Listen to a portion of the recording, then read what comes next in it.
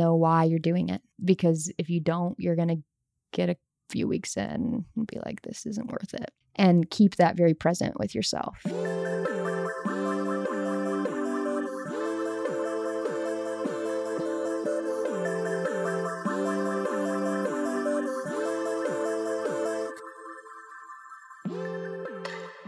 Hey everybody, Emily Abadi here. You are listening to another installment of Hurdle Moment from Hurdle, a wellness-focused podcast where I connect with everyone from your favorite athletes to top experts and industry CEOs about their highest highs, toughest moments, and everything in between.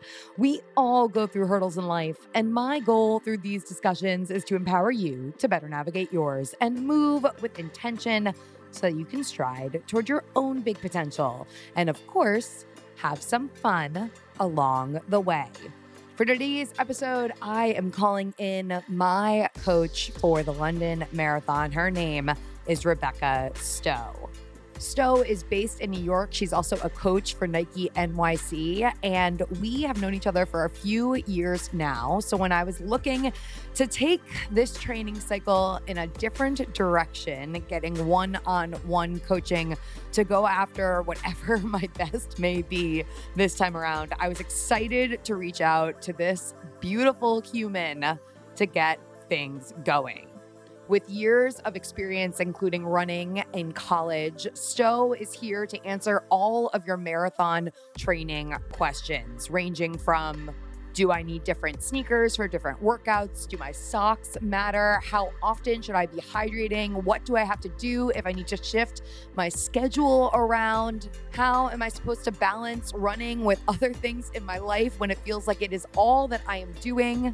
Plus her 3 top tips for beginner marathoners and so much more.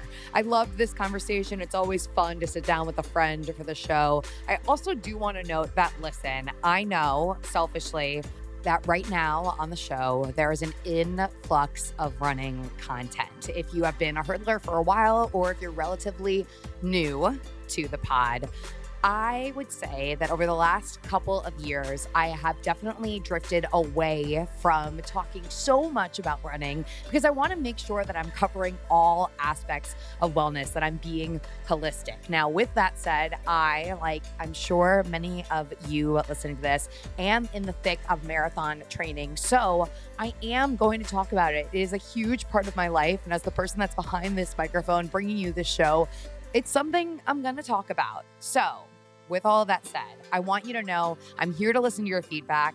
I am here to bring you the best products that I can. And I'm always open for suggestions. So feel free to hit me up if you've got someone you want me to talk with, if you've got a topic you want to hear more about, over on social media at Hurdle Podcast or me over at Emily Abadi. And of course, the Hurdle email is always open to you as well. You can reach out directly at the address hello@hurdle.us. I believe that's it for this week. It's time to get to your training questions. I'm amped on this. With that, let's get to hurdling.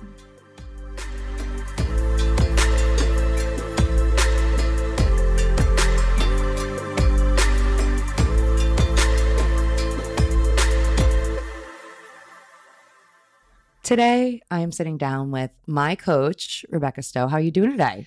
I'm good. I just finished up a nice little run down the West Side Highway. It's hot as all get out there, but it's appropriate that made for a good start. It made for a good start. It's appropriate that you did that as we're here today to talk about marathon training. Yeah, I have to get mine in too. I have to get your What are you running? New York again. Field trip. Yeah, home territory. How are we feeling? Good. Yeah, I've been taking a minute to figure out like what I want running to look like in my life. So it's not about me today talking about my marathoning, but definitely is beneficial as a coach to also kind of have that same experience, I think. Let's touch on that real quick because I do feel like at times we all have to answer that question for ourselves. Like we all have to evaluate what role it's going to play for a season. And sometimes that role shifts. So when you say I have to evaluate what role running is going to play in my life right now, how has that maybe shifted from what it looked like last year or the year before? Yeah, I spent a lot of my life trying to run at an Olympic level and push the track kind of side of things. And so I wasn't certain if marathoning and getting into the roads like this was something I wanted to do, and then at what capacity or like intensity. And so I kind of just took a year where I was focusing on doing my job, which is coaching and giving back that, and realized that the missing piece for myself, like it really hones me, and I learn a lot about how to be a better coach by doing my own training. And so I kind of felt like, okay, now I established what it looks like for me to really focus on giving everything to other people and recognizing I needed my own training to give back to myself in order to give to other people. So just trying to kind of find that balance and prioritization, I guess, more than anything. Yeah. Yeah. As your coaching has picked up, you've done a lot more of it within the last few years. Mm-hmm. How do you find that time outside of running? Because I would assume that if you're coaching running and then like you also give back to yourself through running, like sometimes something's got to give and you've got to find some other way to take care of yourself that doesn't involve running. Yeah, that's why I got a dog. So I can go for walks. Slower pace than running. No, I mean, I am like more than happy to like live and breathe it. It's actually getting to see other people enjoy it and accomplish that is enough to like take me away from my own experience with running. It kind of fun to be like empowered and motivated by what other people are doing. So I don't know. I don't have a ton of hobbies. I probably should figure something out. I did get rollerblades recently. So I have some blades. Yeah. Just so you know. Maybe we could go for a blade. We could take King for some blading. Yeah, I got to figure out how to stop first. So I'm not going to take King yet, but not just yet. And then the last thing to touch on before we start getting into some of these hurdler marathon training questions is you have a really big role this year within the New York community as far as Nike. You work with Nike to coach some of their Saturday long runs. How is that shaken up for you so far? Week 3 on tap tomorrow, which is like amazing that it's flying by so quickly. We're already in week 3, but it's great. We've got a good little team, and Jess Woods and I have worked together for a really long time and brought in a few other community kind of like coaches that are doing an excellent, amazing job. Like it's been fun to see 200 plus people out on the streets again together after such a long hiatus of that kind of energy. And for me, it's really just like the new faces and the new reasons for why people are out there and what it means to them, and getting to hear these little blips and stories and connect and again be like selfishly motivated and empowered kind of like by what everyone's doing collectively. Definitely. So. Jess has been on the show before. I'm going to link to Jess's episodes in the show notes. We've definitely dabbled in some training questions as well. So if you for some reason are looking for even more content than what Stowe and I are about to get into, you can check on over to the show notes and go to check out those episodes. All right. So this is a hurdler requested episode specific to marathon training. Before we dive into these cues, one last question. Do you want to give us a summation of like running and you up to this point so they know what experience you're coming to this? Succinctly. Yeah. I ran at the University of Kansas. I qualified to the 2012 Olympic trials in the steeplechase, moved out to the East Coast to run professionally with a group out here, which is like the New Jersey, New York Track Club that recently kind of died out. And then moved to New York and have been kind of training on my own a little bit over the last few years and tried to qualify back to the 2020 trials. Just missed it, but ran some personal kind of bests in coaching myself with the help of a few other really amazing women to that place. So yeah, running for me is just finding myself and being the best version of myself.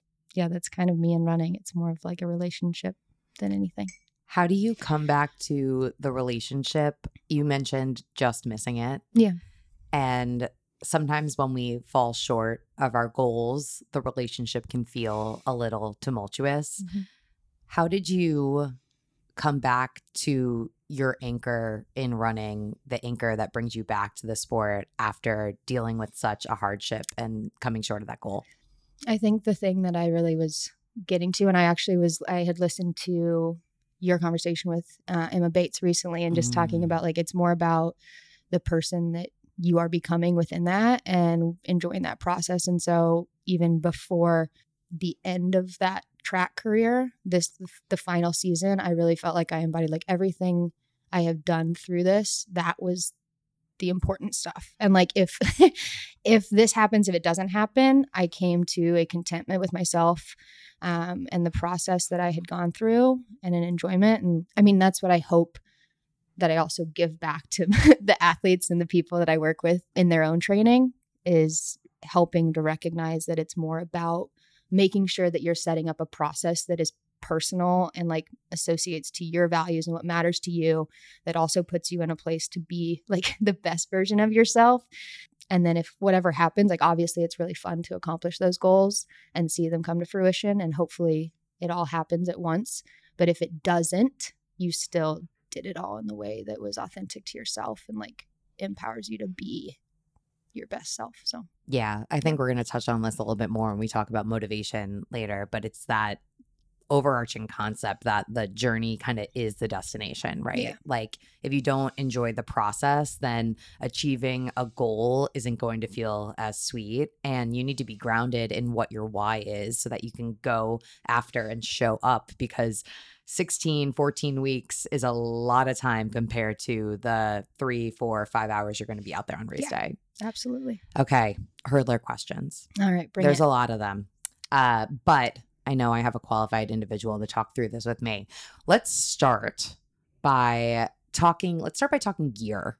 A lot of questions coming in about choosing sneakers and if you need different sneakers or how many pairs you should have. So why don't we break down why someone may want more than one pair of shoes in their rotation? Yeah.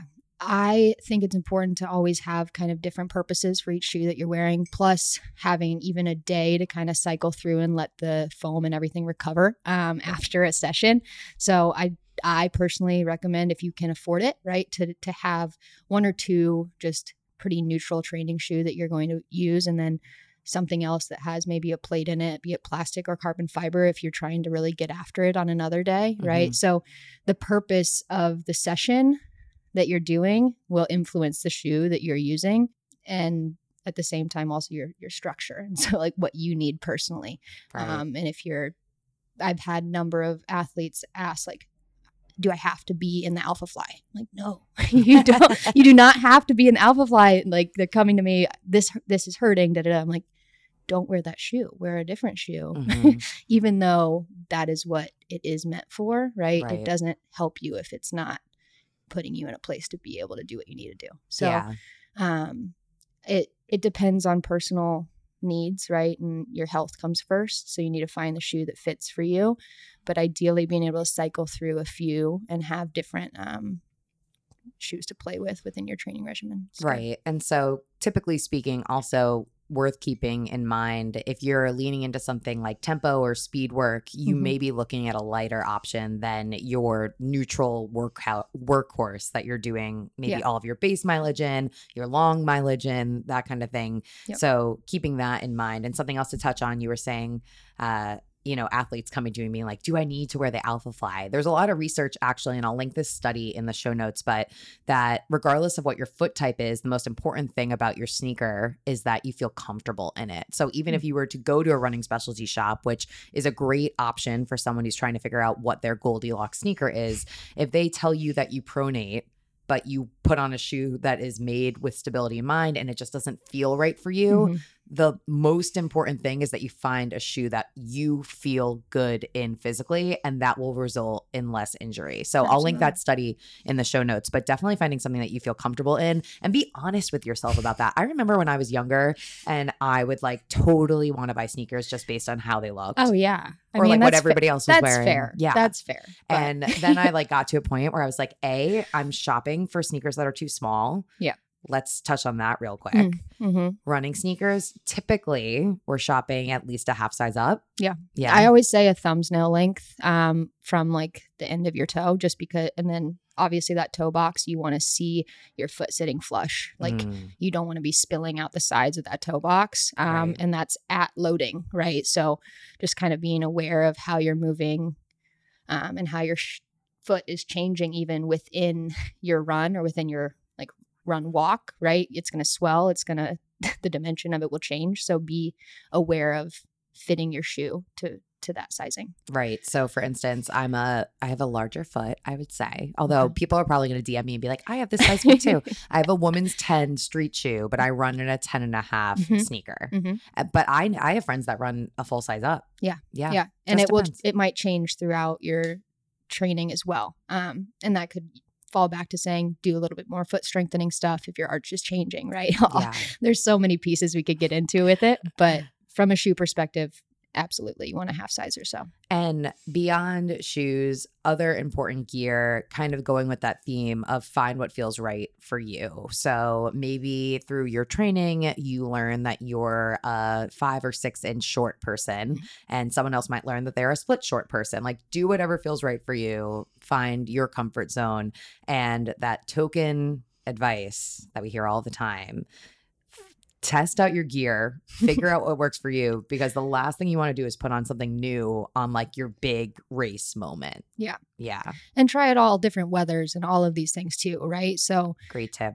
I mean, you never know what race day is going to hold. And so something that you wore might do really well in the rain, but it doesn't do well X, right? So play with it and have a few different options too, right? Don't just get so. I think the biggest thing you can do with marathon training is be flexible as possible within obviously your scheduled flexibility kind of, so that you have multiple options. And I'm staring at you right now and you're wearing a hat, which I think is something that someone should do throughout training. Test out accessories as well. Like, I know that if it's raining, I need to be wearing a hat because the rain not being in my eyes is a total mental, like, it helps me so much to be like, oh, you can do this. Like, your face is dry. The rest of me might be soaked, but please, with these temperatures outside right now in New York, I'm used to being soaked. Yeah. I'm not used to being pelted in the face with water. So accessories also, like, there's nothing too small that you can't trial out. Absolutely. During marathon glasses training as well. Huge, just because you can relax your face, and that's even just knowing that you're not tensing is going to change like the physiology elsewhere. Yeah. So, well, the less tense you can be. Yes, the better. That's the goal. Now, you mentioned a flexibility in marathon training being really important. This is going to segue us into a listener question that came in about adjusting your training plan. If I'm traveling during the week and I know that I won't be able to do my long runs on the weekend, is it safe to pack them a little closer together? Have we had to discuss this with yours? Oh, have we had to discuss this? Have we had to do this? We've had to do this. I would say it's fine. Yeah. Obviously, you want to make sure that you're recovering from the prior session. You're wanting to look at the overall load from week to week so that you're not jumping. If you've only been doing 20 miles one week, you don't want to double back that long run and be doing 40 the following week, right? That time on feet. But like I said, the flexibility is important, and you have to make marathoning as a community runner, right, fit into your lifestyle. And so that's why I think, honestly, that most of the time I end up with private clients that I work with, because they are trying to do multiple things at high levels, and they're trying to live their life and be able to go on a vacation, but still do their marathon training and just having that sounding board. So no problem. I would recommend 2 to 3 days if possible between those sessions. But if you're also keeping them nice and aerobic, your body can recover as long as you're structurally sound and you're strong. You've been doing it, right? Yeah. That brings us into the idea or the concept that every run, as Bennett says, has a purpose, right? So if you are going out and treating your long run like a tempo run and doing those longer tempo workouts within 2 to 3 days of each other, that can be a lot on your body. So know what the purpose of your run is before going into it. That's so important. Absolutely. Absolutely. Knowing why you're doing something also just feeds your confidence in your ability to execute it, right? And when you're in the middle of it, why am I out here? Oh, I know. Like, the number of times I've done a session personally when I'm like, my arms are heavy, my legs are heavy. No, that's what you want, Rebecca. That's the purpose of this.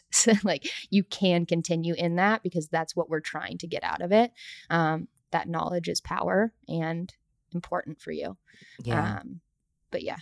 Yeah. Something else to touch on here, we're talking words like tempo and long runs. Mhm. Important maybe to answer this listener question that came in. I'm a beginner runner. I'm training for my first marathon. Do I need to have different types of workouts in my training plan, or can I just hit a mileage goal every week?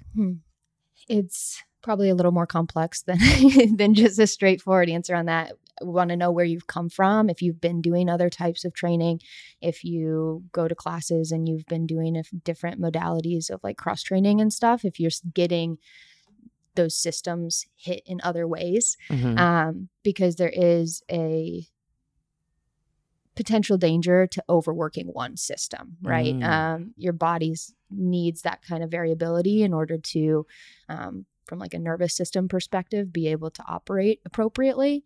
So at the same vein, if you haven't been doing higher force work when you're running really fast, you're generating more force into the ground. That's more like kind of trauma to your body, right? And if you haven't been doing that, throwing that in there on top of adding all of the time on your feet that you're doing to get all the other mileage in could be detrimental as well. So it's not kind of a one size fits all. I can't answer that question in like a yes, it's fine, or no, it's not. But I think take account of what you've done and where you're at, where you're coming from. And obviously the marathon is 98% aerobic. So that's a huge, huge part of it. And if you're just looking to say, I want to be able to finish this and run this far, yeah. But if it's like, oh, I've run X and I'm trying to run Y, then you might need to start changing it up a little bit more. Yeah. I mean, this all alludes to the fact that every person is their own person. Everyone is going to have their own needs. So if you are gearing up for a marathon and it's your first or your 50th, it is extremely helpful to talk to someone one-on-one to get some advice about maybe what you should be doing, where you should be going, what kind of workouts you should be incorporating. I'm not saying that everyone needs to hire a coach, especially if you don't have those kind of means, but just going for like a one-on-one, one time with someone to ask some questions, sit down with an expert and get advice that's tailored to you and where you're at is really, really important. And that could be even someone like maybe a physical therapist that works with a lot of runners. Like, go to someone that's a qualified expert, not just someone that like runs a lot on social media. Yeah, absolutely. It's interesting with the beginner question. I'm lucky that I work with kindergartners all the way up to people who have been running or moving their bodies for 50, 60 years, right? And so you have to think about it in that sense too. Like if you had a little kid who's just starting to do something and you're brand new, they're not going to do the exact same thing as the person who's been doing it for years and years and years, right? Do that with the high school program. The freshmen don't get the same program as the seniors, right? So just from that perspective, know where you're at, take it accordingly. Take it accordingly. Okay. Now, let's shift our conversation into motivation. I, as you know, morning runner. A lot of the DMs that I get in are like, how do you get up and do this every day? What is your like secret to showing up? And this really goes back to the idea of motivation, right? So when you are working with clients, when you're coaching and someone says like, I just don't feel like I can do it, what do you tell them? Let's shift that narrative. Or why don't you feel that you can? Like, we need to reflect on what that is. Is it I literally don't have the time in the morning and there's a better time block for you? Or is it that you're getting out there and you're not able to get enough fueling in the morning and so it becomes detrimental, right? We have to adjust and see. But I'd say it starts with why. Why can't you? Should we shift that narrative a little bit and empower you to believe that you can, or say you need to get out there and just try it to see that you can? Because I feel like most of it is habit formation and just establishing the habit, right? Assuming you're not undoing the good work that you've done by not getting enough sleep or XYZ. Right? Yeah. That might sound harsh. I'm not meaning to sound harsh. And it's something I personally struggle with too. Like, I don't love getting up. I like my slow morning, my coffee. I also always feel so much better after I've gotten up, moved. I never regret that decision, right? If someone has the habit and someone struggles with what we all struggle with, which is, oh my God, it is mile 12 of this long run and I have whatever many left, 6 left. And it's like that moment where they're like, what am I doing? Can I keep going? Blah, blah, blah, blah, blah, blah, blah, blah, blah. Where do you come in with that? Are you a mantra person or are you a, like, where do you root from? I'm a decide kind of person. And as long as there's not other pieces that really need to be taken into to adjust, right? Right, like an injury. Yeah, if it's turning into something more, but you set your mind. And that sounds simple, but it's not. It's like I've had to do that on a number of occasions. I've had to talk people through that process as well. And it's coming to be like, I will do this. Committing, not giving yourself the out. And then when the narrative of like comes back in, just being able to see it, give yourself a little bit of grace and say like, no, I committed to this. I'm going to do it. And being gentle in that way.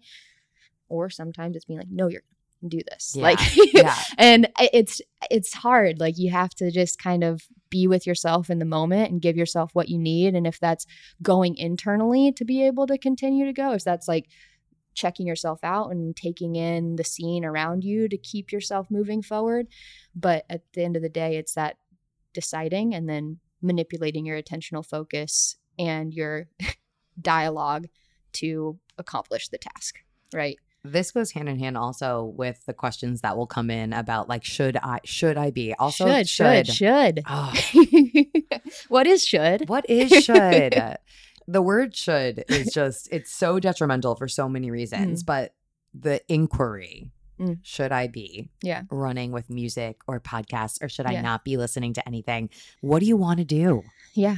And what works for you and what helps your mental state to get you to where you need to be. Just because one day running with music feels really great doesn't mean that you have to do it every time. It could mean that there's a benefit to running, as I remember when I was a younger editor, and that buzzy term, it was running naked. And running naked was just like running without music. Literally. Okay. I was like literally streaking.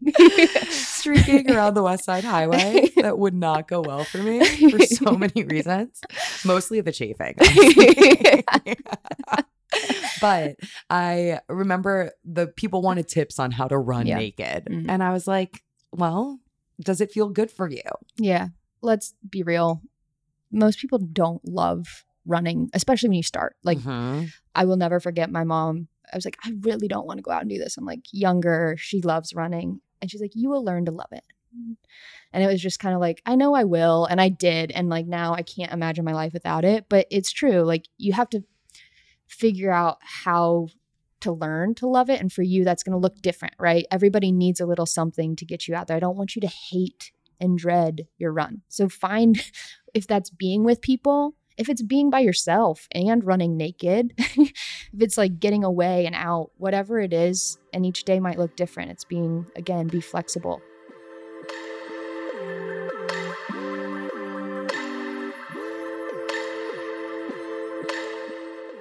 Taking a break from today's episode to talk to you about my sponsors. First up, Goodr.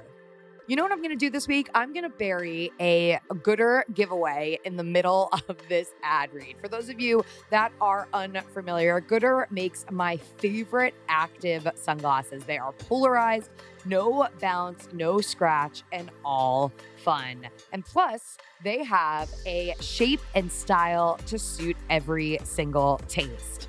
My go-to is the Operation Blackout style. It's a sleek, oversized black aviator that I love, not only for my runs, but also just running errands. How often do I travel that I am trying to bring less stuff with me? When I reach for a pair of Goodrs, I know I have something that is both stylish and functional for all of my needs when I'm on the go.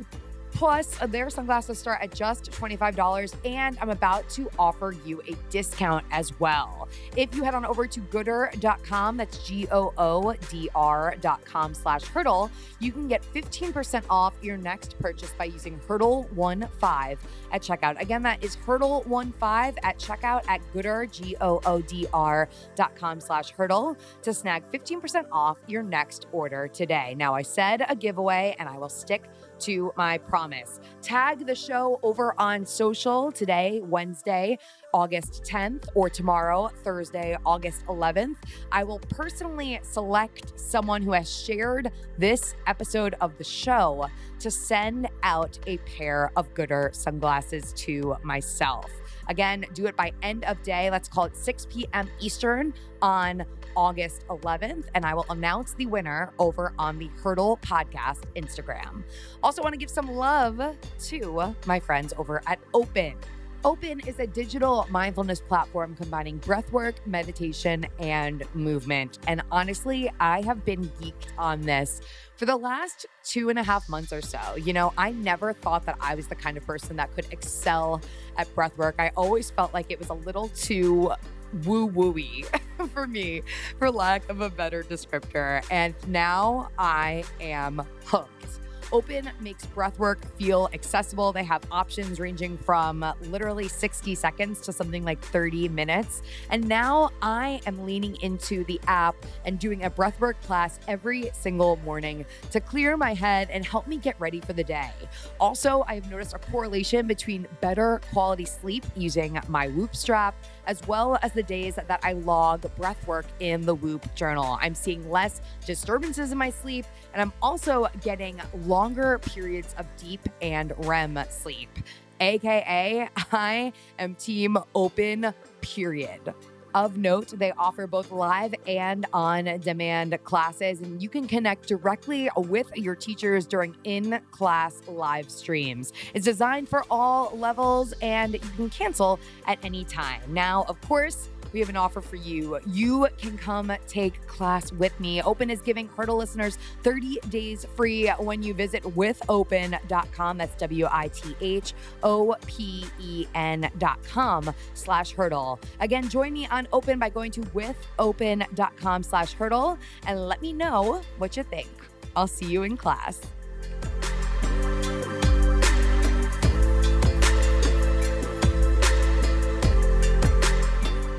Be flexible. Yep. Speaking of being flexible, we talked about being a social runner, a community runner, and also making running a piece of your life, maybe not your entire life, right? Like 99.9% of the people listening to this episode right now are more on the beginner to intermediate side of things. But alas, regardless of where you are in your marathon journey, it's important to find some semblance of balance so that you can live your life while going after this goal. I get a lot of questions, and I'm sure you are working one-on-one with your athletes about how to do both, right? How to be a runner training for a marathon and a good friend and a good partner and someone that's involved in your community beyond running. Yeah. Where do we go with that? Yeah. I think that's something to sit with. The sports psychologist that I worked with when I was competing, and he's just become a mentor in many ways, challenged me at one point when I was speaking to him about balance. And he was like, wait. Is it balance or is it prioritization? Right? Like hierarchical, like values and understanding what is most important to you, and then being able to, again, fluidly move between those priorities in the time and the way they present. So 1 week, your priorities might have to shift a little bit. And it's also surrounding yourself with people and having the relationships where you can communicate authentically and honestly about like what you have going on and how to make sure that you're able to still check the boxes that you need to, and have support in that potentially. But I don't know, balance it's hard because it's almost, I feel like then you're trying to carry all the plates rather than like, if you were able to say, this is my priority today, or in this moment, you can set one of those plates down. You're not trying to hold 50. Right. You can just pick up 1 or 2. Right. And then, so yeah, I mean, it's knowing for yourself before you jump in, what is my goal with this? What is the priority? Where does it fall? Like in that hierarchy of what I'm trying to do right now, so that when the time comes to make the decision that you have to make, be it, no, I'm a partner today, and doing this thing is more important than making sure I get the workout that was scheduled to do today. I can move that workout to tomorrow and I can be the thing that I need to be now and make sure that the priorities are being met. Yeah. I love that idea of having like authentic conversations. Yeah. That's really important. And to surround yourself with individuals that make you feel seen and that understand what's important to you instead of maybe giving you like some sort of, shit for trying to need to pivot or do X or Y. Just because it's not a priority to them doesn't mean that it's not allowed to be a priority for you. Yeah. And like owning what you're about. Like you don't have to have the same interests or priorities as someone else, but owning it for yourself. Of like, no, this is important to me. If someone doesn't understand that or agree with it, then maybe that's might just be a season to go different ways for now. Just for now. Yeah. I hear that. I think also, like you said, balance and practice, that definition, how that looks is going to shift every week. Like tonight, I'm going to a concert that starts at 7:30. I mentally have already made this agreement with myself. It's a 2-drink night and I know I need to be up at 5:30 tomorrow. Yep. But I can do both. Like I can go to the concert that is very close to my apartment and then I can come home and get rest and wake up and do this other thing that's important to me. Yeah. There is a way to do both. You just might need to shift what that conventionally has looked like before. Yeah. And admittedly, you just have to be better at everything you're doing, which is like intimidating in some ways. But at the same time, I think that's a little bit of why people choose to run marathons, is because it's challenging. And it's like, can I do it? It's a chance to like give yourself something that is really hard and meet it and know that you have more there. Right. And so it's like, yeah, you might have to do a little bit more work, but like, that's okay. Just, we can be better and we can't, like, it's exciting to see ourselves do that. It's intimidating, but it's also really exciting. And it's just this beautiful season of learning how to prioritize yourself, something that maybe you're not the best at the rest of the year. And then you take those lessons in self-prioritization with you after you cross that finish line, right? Yeah. And you learn more about boundaries and patience. And that is, that's why people are listening to us talk right now. Yeah.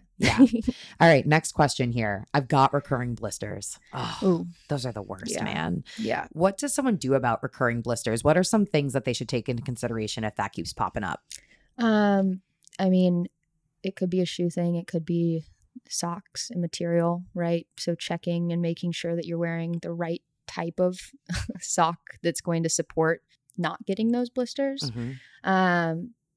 I'd say always Second Skin is kind of my go-to if I ever have something like that. It's simple. You can buy a whole like 200 piece pack on Amazon for $40. So, I mean, that would be probably my recommendation. Yeah. But luckily I haven't had many, so I don't have a lot to say. Low in the blister count. What do you have there? I'm not big on blisters, but I will say that the thing that has impacted that the most over the 10 or so years that I've been running is socks. Yeah. It's never really been a shoe thing for me, but I definitely used to buy 10 pack of, oh my God, I'm like coming into my young years right now. What was the name of the socks that they sold at Costco? It was like K-Bell socks. Love to Baba Body, who used to buy them in 20 packs. Anything you could buy in bulk at Costco. It's a dad thing. It's like I can't leave Target without spending $100, but my dad can't leave Costco without spending $200. So I used to wear just cotton socks, which could be fine normally. But when your feet are sweating and swelling, cotton stays wet, period. So there was no sweat absorption. It just wasn't the right material. So as I have started to invest some more in socks, that has really paid off for me. We actually posted something on the blog. We have a new series called Emily's Favorite Picks. We just did a sock one. I'll link to that in the show notes, but really finding socks and materials that not only have compression where your foot needs it most, but then also just feel supported and allow your feet to breathe. It's so important. It's really helped my blister game for sure. That, or even just the upper on your shoe. If you're sweating a lot, being able to be in a more breathable upper, check that out if that's a recurring issue. Check it out. Next question. Let's talk about rest and recovery. like we were talking about before, when it comes to maybe talking one-on-one with a coach, instead of just like picking a training plan and following a training plan, you might be the kind of person that benefits from running 3 or 4 days a week.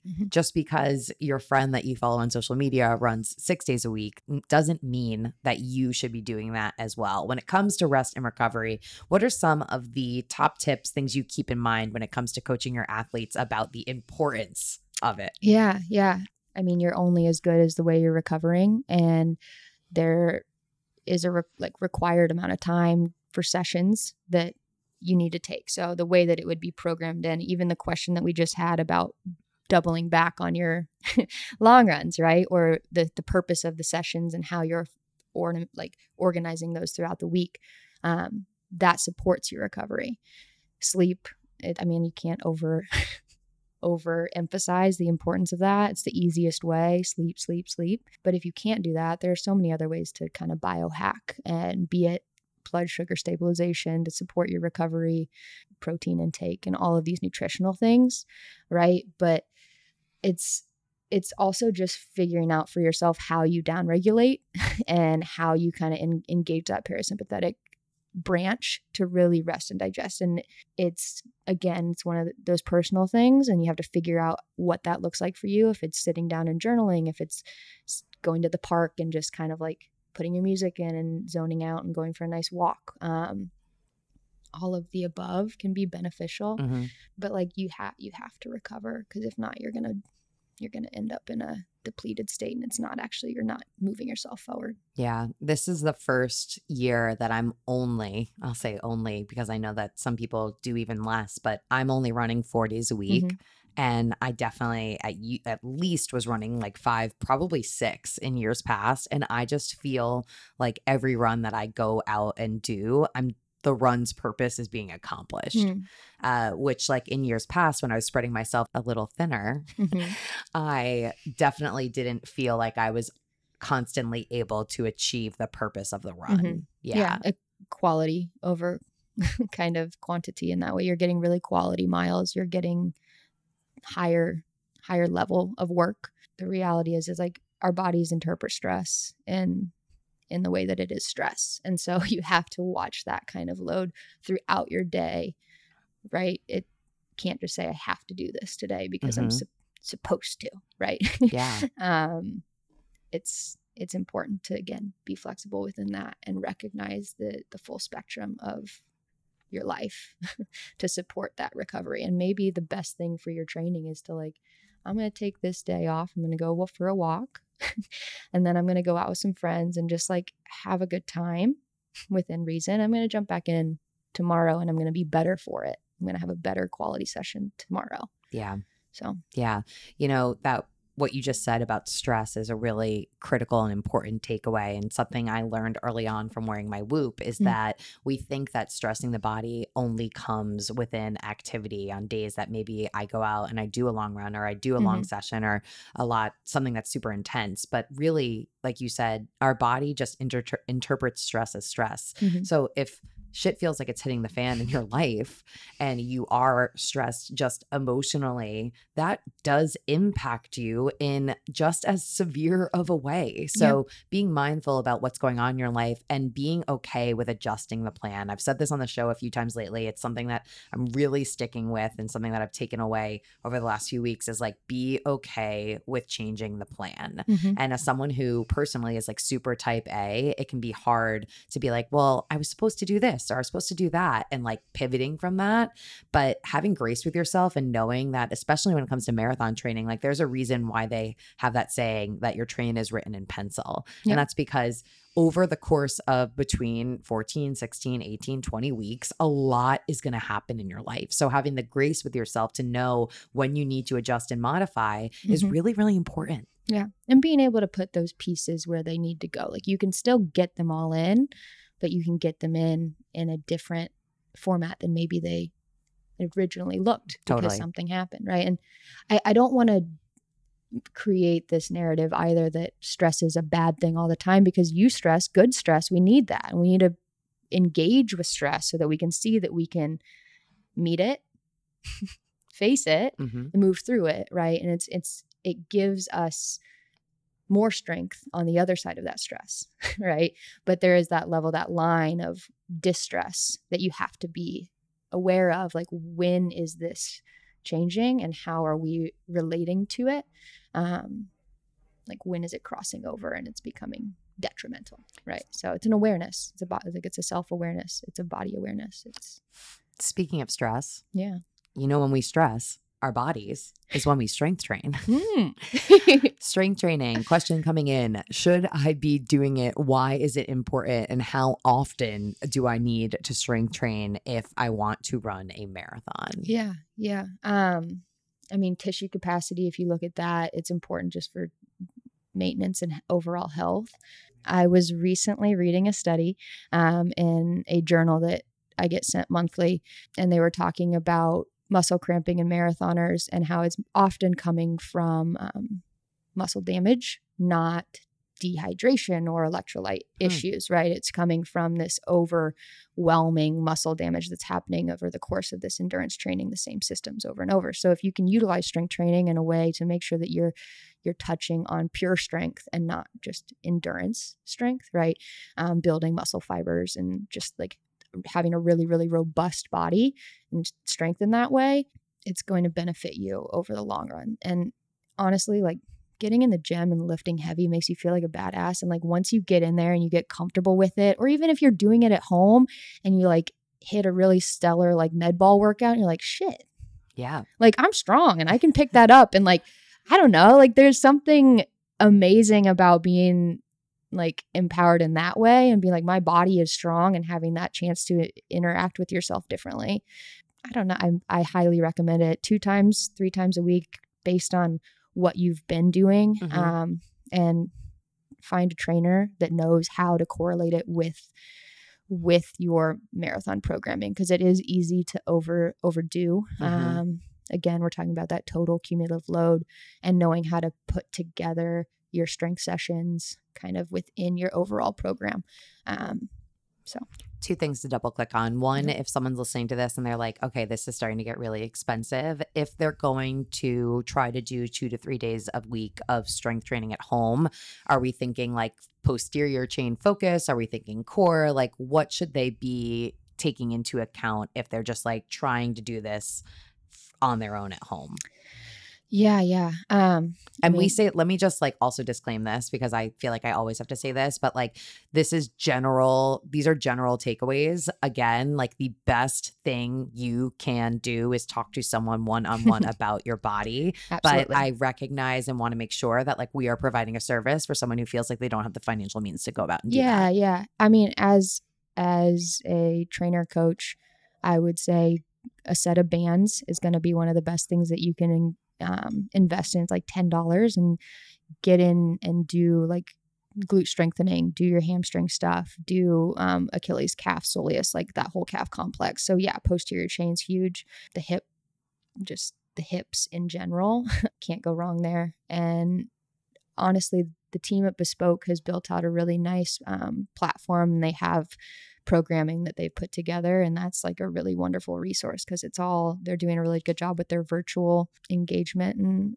utilization there. So they have that programmed kind of towards training, and it's easy. You can get the app and follow along. I'll link to that in the show notes. I've had Dan Giordano, he's the founder of Bespoke here in New York, on the show before. So they have some marathon focused strength stuff that could be helpful for all of you. And again, I'll link to that in the show notes. Okay, we're starting to wind down, but we need to make sure, you said the word electrolytes earlier. Question that came in: how often should I be hydrating during my runs? Obviously, hydration, bigger picture, electrolytes as well. Let's talk about why electrolytes are important and see if we can kind of give a loose answer to the hydration cue here. That question. Yeah. Within training runs, it might look a little different. Race-wise, especially when you get to the longer sessions, every 40-ish minutes, I like to have somebody taking things in, alternating between just water and then a carb electrolyte blend, right? But anything over, like, that would start somewhere over like an hour and a half. And obviously you need to listen to your body and make sure that you're getting hydrated ahead of your sessions. And then within, if you're feeling like you need it, especially right now in the city, and probably everywhere, it is very, very warm. So listen to your body, stop when you need to. But my kind of typical is every 40 minutes or so. Every 40 minutes or so. And you mentioned a carb electrolyte option. Electrolytes, super important because they help your muscles fire as they are intended to. But everyone sweats differently, right? So you're saying like alternate between water and some sort of electrolyte mix. You learn yourself over time. Yeah. And so person A may be a really salty sweater and person B may not be. So they may have different hydration intake needs. So again, when we were talking about testing out all of your gear, testing out your nutrition, just as important. We talked about here electrolytes and water, but then also something like running gels. There are so many options out there. How does someone even choose? Yeah. If you know that you don't do well with a certain type of like sugar blend, right? You can obviously look into making sure you're avoiding those things. If you prefer to make your own, the number of people that I've engaged with that make their own stuff, I mean, take from the ultra running community, there's people eating sweet potatoes, right? So figure out what works for you. Gel wise, it's what sits well. If you've played with it, you've got to play with it. Do you do well with caffeine? Do you not? Do you like a certain flavor over another?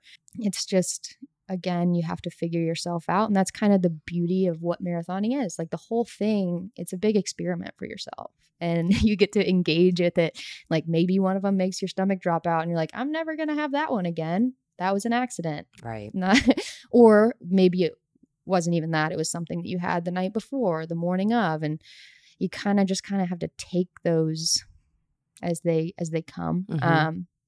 I think back to when I was in college, my freshman year, I thought I was being really good about like, I'm having lunch. My mom helped me with my lunch all growing up. So I was a little spoiled there. But I would always have like a big salad at lunch and I'd do all, and then we'd go to practice. And for the first like 2 weeks, I just was having stomach, like GI issues, right? I couldn't figure it out. Went to the nutritionist. They're like, well, a little too much fiber there, right? So you got to figure out, I know I'm divulging away from the gels question, but it might not always be that's causing some sort of GI distress. So speak to a certified nutritionist if that's what you're looking to kind of hone in on. But yeah, you have to play with your marathon experiment. Makes sense. Okay. The last question here. Yeah. If you had to lean into 3 different important tips for first-time marathoners, where do you go with that? What are your top 3 tips for first-time marathoners, Coach Stowe? Man.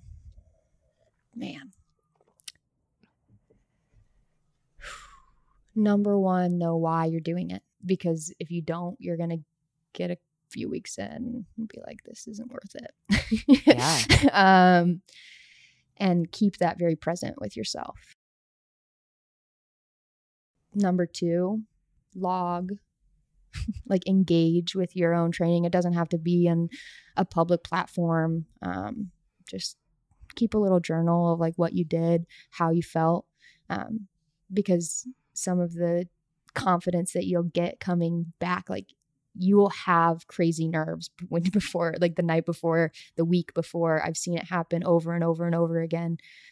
Not if you're just a first timer.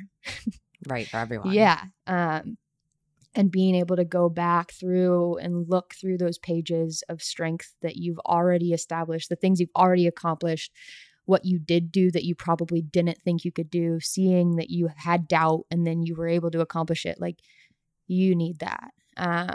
I think that that's the most important. And those things are so fun to come back to even years and years later of like, whoa, what? I'm here now and I started there. And then I guess number 3 would just be keep it fresh as much as you can. Like go explore a new route. Always have a credit card or Apple Pay on you so that you can bail if you need to, if you don't feel comfortable. But explore, like find new places. Like I still find new areas of the city that I haven't ever been to before, and it's what keeps it engaging. And if that's being with other people and like letting them direct the route for you, and or jump into a run that you maybe were nervous about doing, right? Like I would guess that you'll be surprised by the kindness and the acceptance of the people that you're engaging with, and that maybe more than half of those people feel the same way you do. So yeah, I guess those are my 3. I love that keep it fresh tip, because like you alluded to, that's so much bigger than just the route, right? Like that kind of boils down to keep finding the fun in it. Make the most out of this thing that is now going to take up a lot of your time, but it's taking up your time because you want it to take up your time. So how can you enjoy that the most? Absolutely. Absolutely. Coach Rebecca Stowe, anything else? Any other parting words here? No, just thank you for having me. I'm glad that I was able to run over here. I got my 10K in. Got your 10K in. I'm glad that you were able to come in. I feel like this is probably going to result in more questions in my messages and in my inbox. And No if that's doubt. the case, then we'll have to have a reunion episode. Thank you. How do the hurdlers follow along with you? How do they keep up with you and your tips and your tricks and your wisdom? Oh, yeah. Rebecca Stowe. Instagram's probably the best one, but it's REBEKA. No C's. No H. C's here. Yeah. Her name will be in the show notes here. So if you need a spell check, we got you. Her handle in there as well. I'm over at Hurdle Podcast and at Emily Abadi. Another hurdle conquered. Catch you guys next time.